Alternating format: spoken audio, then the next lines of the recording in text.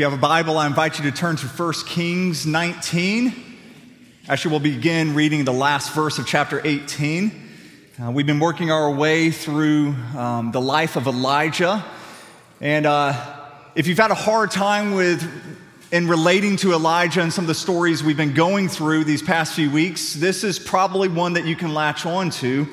It's hard, at least for me, to identify with somebody who calls fire down from heaven, but it's easier for me to identify with someone who is going through a time of despair, which is what this story is in front of us. 1 Kings chapter 18, we'll begin reading in verse 46. And the hand of the Lord was on Elijah, and he gathered up his garment and ran before Ahab to the entrance of Jezreel. Ahab told Jezebel all the things Elijah had done and how he had killed all the prophets with the sword. Then Jezebel sent a messenger to Elijah saying, "So may the gods do to me and more also, if I do not make your life as the life of one of them by this time tomorrow." Then he was afraid, and he rose and he ran for his life, and he came to Beersheba, which belongs to Judah, and left his servant there. But he himself went a day's journey into the wilderness and came and sat down under a broom tree. And he asked that he might die, saying, "It is enough now, O Lord. Take my life, for I am no better than my fathers." And he lay down and slept under a broom tree. And behold, an angel touched him and said to him, "Arise and eat." And he looked, and behold, there was at his head a cake baked of hot stones and a jar of water. And he ate, and he drank, and he lay down again. And the angel of the Lord came again a second time and touched him and said, "Arise and eat, for the journey is too great for you." And he arose and ate and drank and went in the strength of that food 40 days and 40 nights to Horeb, the mount of God. Then he came to a cave and lodged in it. And behold, the word of the Lord came to him and said to him, "What are you doing here, Elijah?" He said, "I've been very jealous for the Lord, the God of hosts.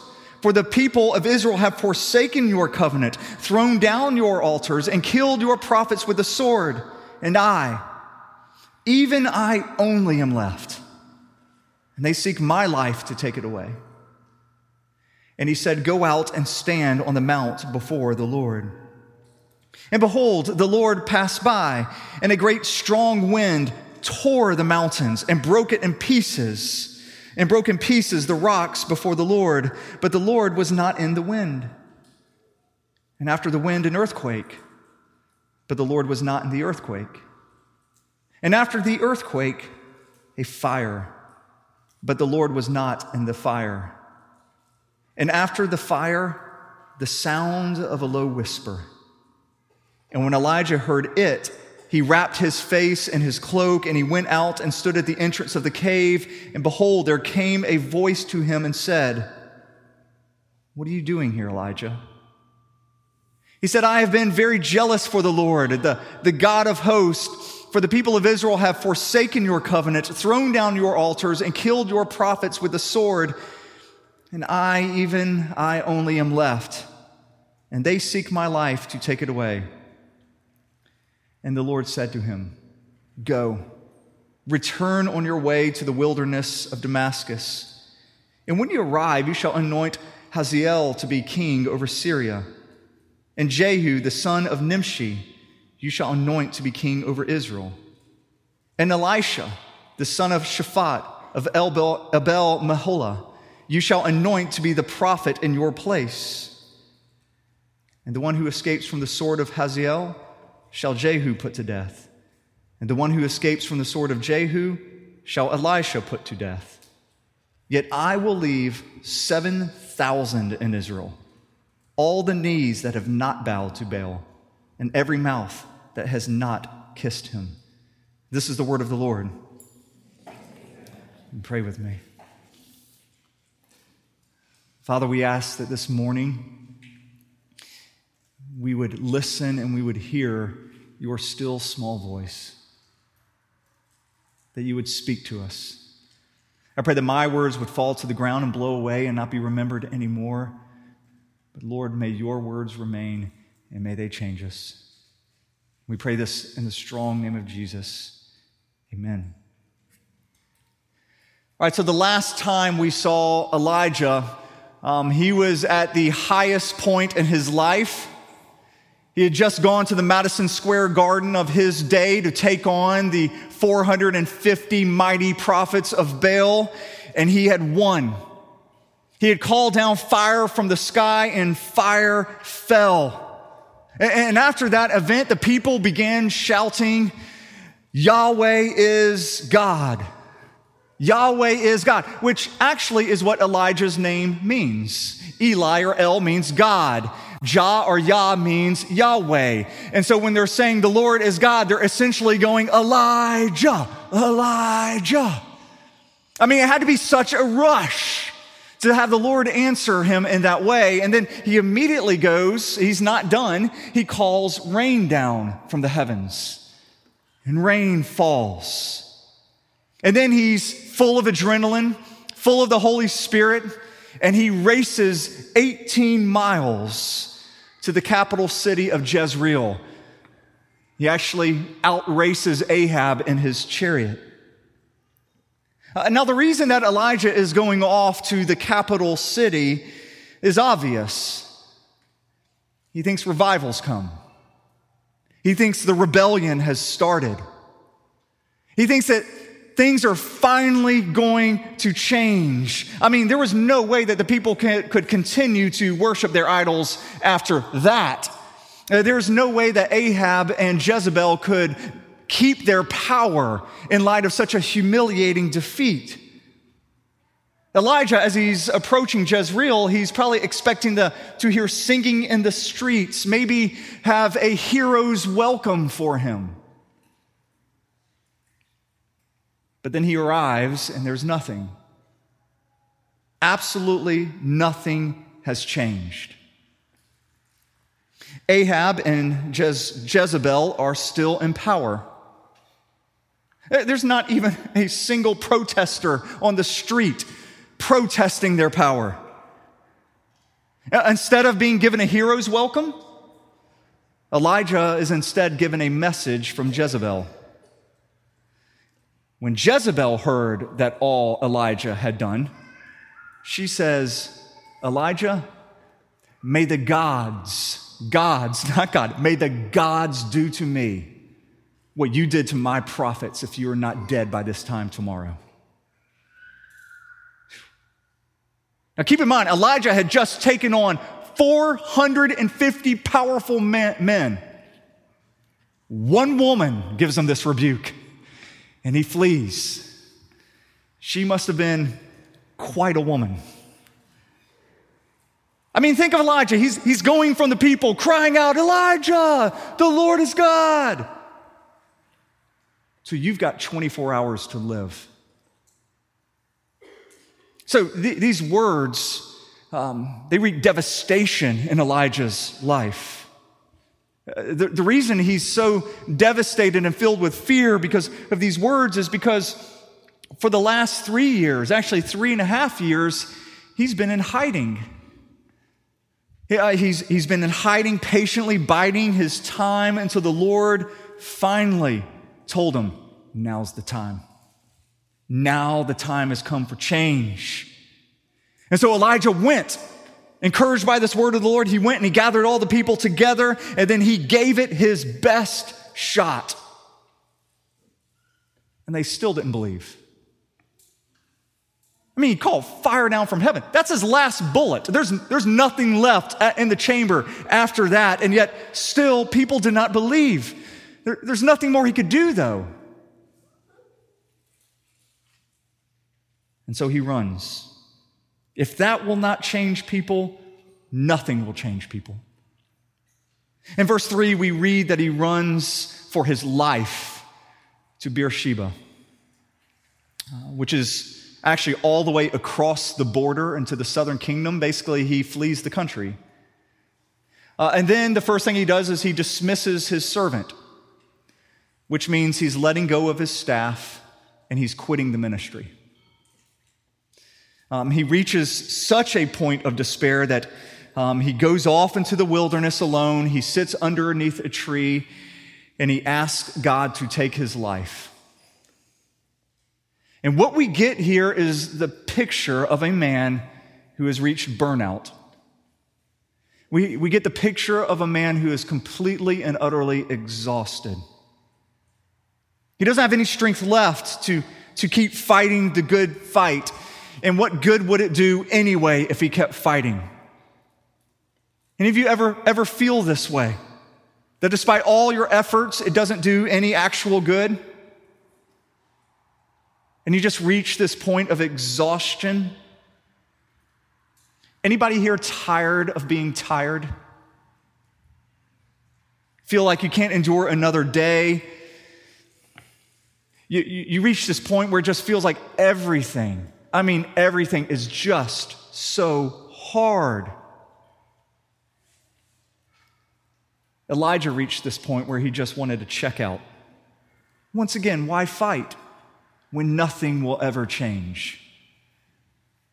Now, I know because as I'm looking around in this room, I see some of the people who I've sat down and had many of these conversations with. I know some of you are at this point right now, that you've reached this point of despair. I recently read that alcohol consumption over the last 6 months has skyrocketed. Now, this is true across every single demographic, but is especially true with women. There has been a 41% increase of heavy drinking by women. And it's understandable. They're just worn out. And while many businesses have lost their customers, counseling services cannot keep up with the demands right now. I met with a counselor last week, and she said, I feel like my entire church is coming to me for counseling.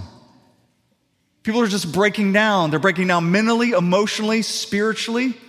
People are no longer reading their Bibles. Do you know how many times I've heard people say, I'm just done. I'm just done. I'm done with this election.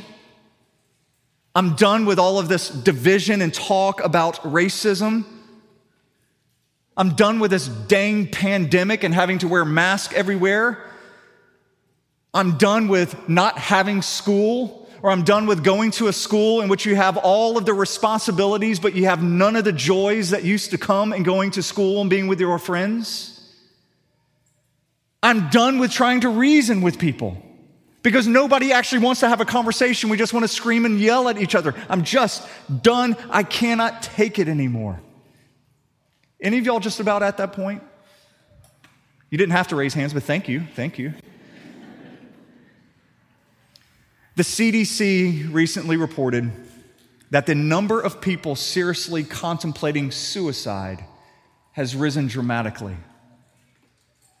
And this is true, once again, across the board in every demographic, but is especially true with Generation Z. 25.5% of those between the ages of 18 and 24 say that they have seriously contemplated committing suicide within the last 30 days. That is a quarter of 18 to 24-year-olds who have seriously contemplated suicide. And can I tell you, it's no hope telling this group of people, hey, just ride it out. Things will someday, they'll get back to normal. Don't tell them that because they didn't like their normal. That's not hope that you're putting in front of people. Things will get back to the way they were. Well, they hated the way things were. They're looking for a change, for real hope. Elijah has reached this breaking point. As we looked at a few weeks ago, as James said in his epistle, he said, Elijah was a man with a nature just like ours. Elijah was not superhuman. Elijah reached his breaking point, and he was ready to hang it all up. He was ready even to end his own life. Now, don't miss that Elijah knows he cannot take his own life. He knows that he cannot commit suicide, so he asks the Lord to do it for him. Lord, would you take my life? How did we get there? All right, so how does the Lord respond to Elijah? How does he respond to people here in this parking deck who find themselves in a very similar position, who are utterly exhausted emotionally, physically, and spiritually? We see the Lord here respond in such gentle kindness. And church, I'm not ashamed to say, I wept as I studied this week, just seeing the kindness and gentleness in which the Lord comes to us. He doesn't come to Elijah with a rebuke. How dare you lose faith after all I've done for you? He doesn't come with a rebuke for him. He doesn't give him a sermon here and correct all of his theology. He doesn't even come alongside and counsel Elijah and say, there, you want to talk about it? Instead, he sends an angel to fix him a meal and to let him get some sleep. He sends an angel to cook Elijah a really good meal and then to lay him down to sleep. You see, the Lord, when he created us to be a physical, emotional, and spiritual being. And sometimes the most healing thing that we can do is not to read our Bibles, not to listen to another podcast, not to get up early for an additional hour of prayer. Sometimes the most healing thing we can do is to have a good, healthy meal and to lay down and get some sleep. This is what the Lord does. Elijah gets up and then he takes a nap again. The Lord just lets him sleep. Now, the Lord's going to address Elijah's issues later. He's going to address his sin, his lack of faith later, but this was not the time for that. And so do you see how gentle the Lord is with us? In church, we need to be this gentle with hurting people. I mean, there's times for correction. There's times to give a person a sermon. There's times to say you just need to pray more. But sometimes with hurting people, the best thing we could do is fix them a meal. Maybe babysit their kids so they could get some rest if they have children. Maybe just give them a hug. I mean, notice the angel did actually touch him. Last time an angel touched someone in Scripture, it was when the angel touched Jacob and dislocated his hip. Same word, same little touch here, but this time it's so gentle. It's a tender touch. Physical contact actually ministers to the soul. I just want you to know that Lauren and I are giving out free hugs after this, okay? I know it's been a long time since some of you received a hug, free ones after this service. With hurting people, don't worry so much about all you're supposed to say. Sometimes you're supposed to just be present, meet their needs, give them a hug. All right, so when Elijah wakes up from his second nap, some of us are already jealous. Wakes up from his second nap, the angel fixes him another meal, something like limbus bread, because from the strength of this meal, he runs for 40 days, all the way to Mount Horeb. Elijah, in case you haven't noticed, he's been doing a lot of running over the last chapter.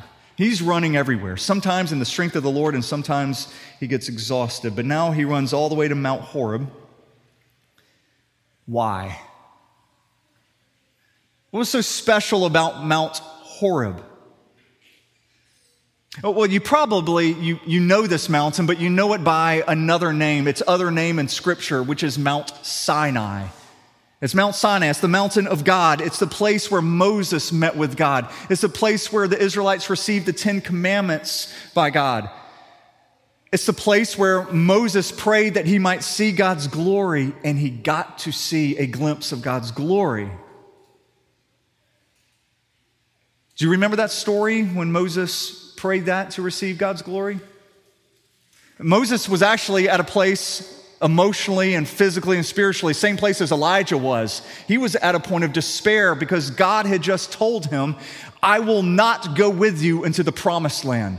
My presence will not go with you. And when Moses heard that and all the people of Israel heard that, they called it a disastrous word.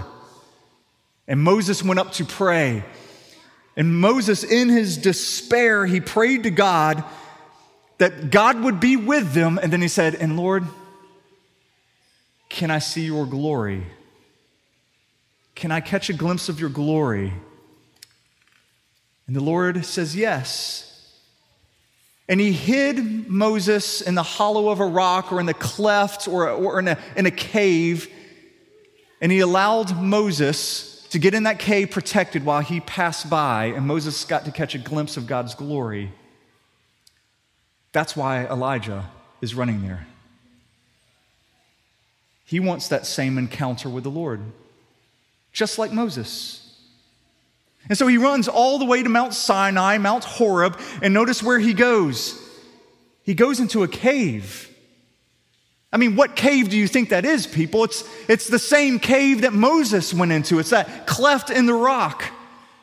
He's hoping for the same experience. He's desperate for it. And in the darkness of this cave, Elijah hears the word of the Lord. Why are you here, Elijah?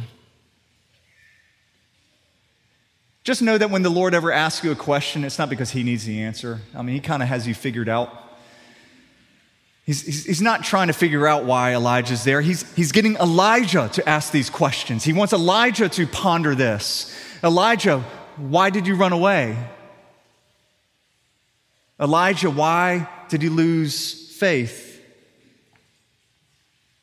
Elijah, how did you get to this place? What are you doing all the way out here? And Elijah answers. He goes, well, Lord, I've been very jealous for you, but I'm the only one.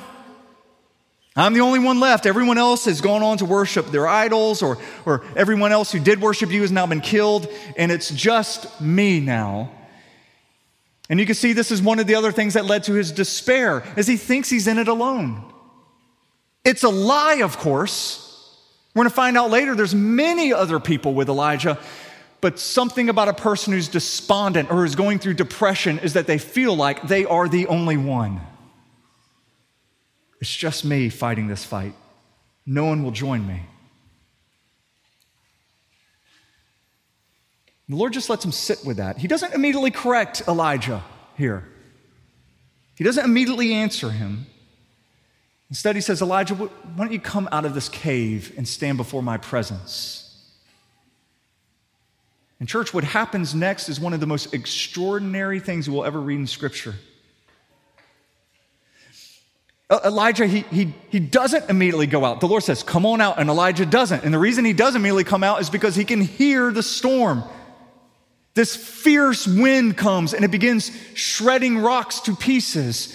This isn't an ordinary storm. This is like a Category 5 hurricane hitting it, making the rocks fall off the mountain. But then we read, the Lord was not in the wind. Then an earthquake hits. Once again, everything just begins shaking, rocks are falling. But then we read, but the Lord was not in the earthquake. And then there was a fire. But we read, and the Lord was not in the fire. Then after the fire, Elijah, he's straining his soul, straining his heart, listening. And then he hears a low whisper. I grew up first reading this in the King James Version. I love how the King James translates this. It says he heard the still small voice of God. The still small voice. Literally in Hebrew, it's just one word describing that, which is actually a combination of two words. In this Hebrew word, it combines the word for sound and it combines the word for silence, and it packs them together. Elijah hears the sound of silence. God speaks to him in the silence. Now, other times in Scripture, you do have the Lord manifesting his presence through the things like the wind and the earthquake and the fire. He even did that with Moses earlier. But he doesn't do so here. And the Lord right now he's teaching Elijah, I don't speak the same way to people all the time. I speak to different people in different ways through different times. You don't have to look for me to speak in the spectacular. Sometimes I speak in a whisper. And I think that Elijah's having what we would see as the more common experience for us as Christians. I don't know about you, but I typically don't get fire falling down from heaven. I don't have many Mount Carmel experiences. Actually, I don't have any Mount Carmel. But I do quiet my soul, and I strain to hear the voice of God. Do you remember when Christians, they used to call Bible reading time or prayer time, they used to have a word for that. They used to call it what? Quiet times. Quiet times. A time when you remove your distractions, you get alone with God, quiet your heart down, and you just listen. Listen. That's what Elijah's doing here.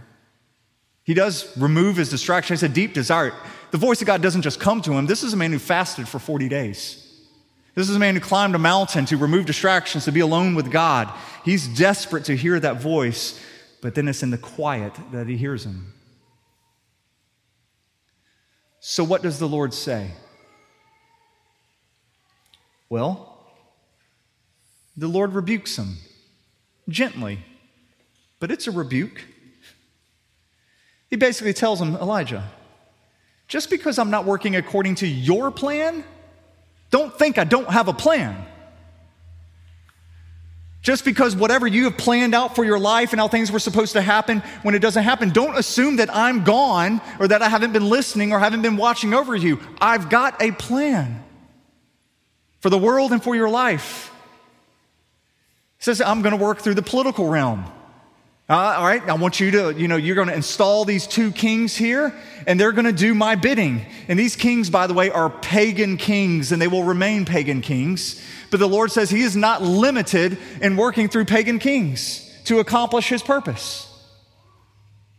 And then he says, and by the way, the prophetical ministry is not going to end with you.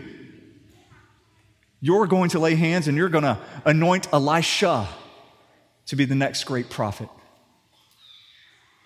And just because you think you're the only person doesn't mean you actually are. Elisha, I have 7,000 people who are mine, and they have never bowed their knee to Baal. You are not alone. The Lord's he's pleading with Elijah, will you trust me? And that's what the Lord does with us. He says, will you trust me? Even though your plans are shot and my plans are not. Trust me in this. Now, there is so much in this story that we don't have time to talk about, man. I'd love to jump into the New Testament and to show you once again how Moses and Elijah get to go back up on a mountain and meet with God, but this time not in fear. They get to see God shining face to face with them. It's a painting of our future hope of glory. Or I'd love to go to Acts, the first 4 chapters in which once again we do see the wind, we do see the fire, we do see the earthquake once again, but this time no longer in fear, this time emboldening the church. There is so much that you can land here and study. And so I'm going to be at Avondale Brewery at some point, all right? We're just going to have a little Q&A and we're going to discuss this. We don't have time to talk about that, but I would be remiss if I didn't at least mention this. Throughout church history, Christians have always understood that this hollow in the rock, this cave, this cleft in the rock that both Moses and Elijah went into, that cleft is a picture of Christ. The only reason that they were able to see or to hear God is because they were first protected by the rock. The wind and the earthquake and the fire were all manifestations of God's judgment, but that judgment did not reach Elijah. Instead, it reached the rocks. Literally, the rocks were being torn apart, but Elijah was safe. Elijah was spared. It was the rocks that bore the punishment of God's wrath. And it was this imagery This imagery here that's led to such great hymns like Rock of Ages, Cleft for me, Let me hide myself in thee. Believers, our ability to listen to that still small voice of God is dependent upon us being hid in Jesus. When we're hid in Jesus, we are not punished for our lack of faith. We are not punished for our sin. Jesus took that punishment. And the end result is this: we now get to live lives in which we get to hear that still small voice of God. And so this passage is God pleading with us to quiet ourselves before him and listen. Pray with us, church.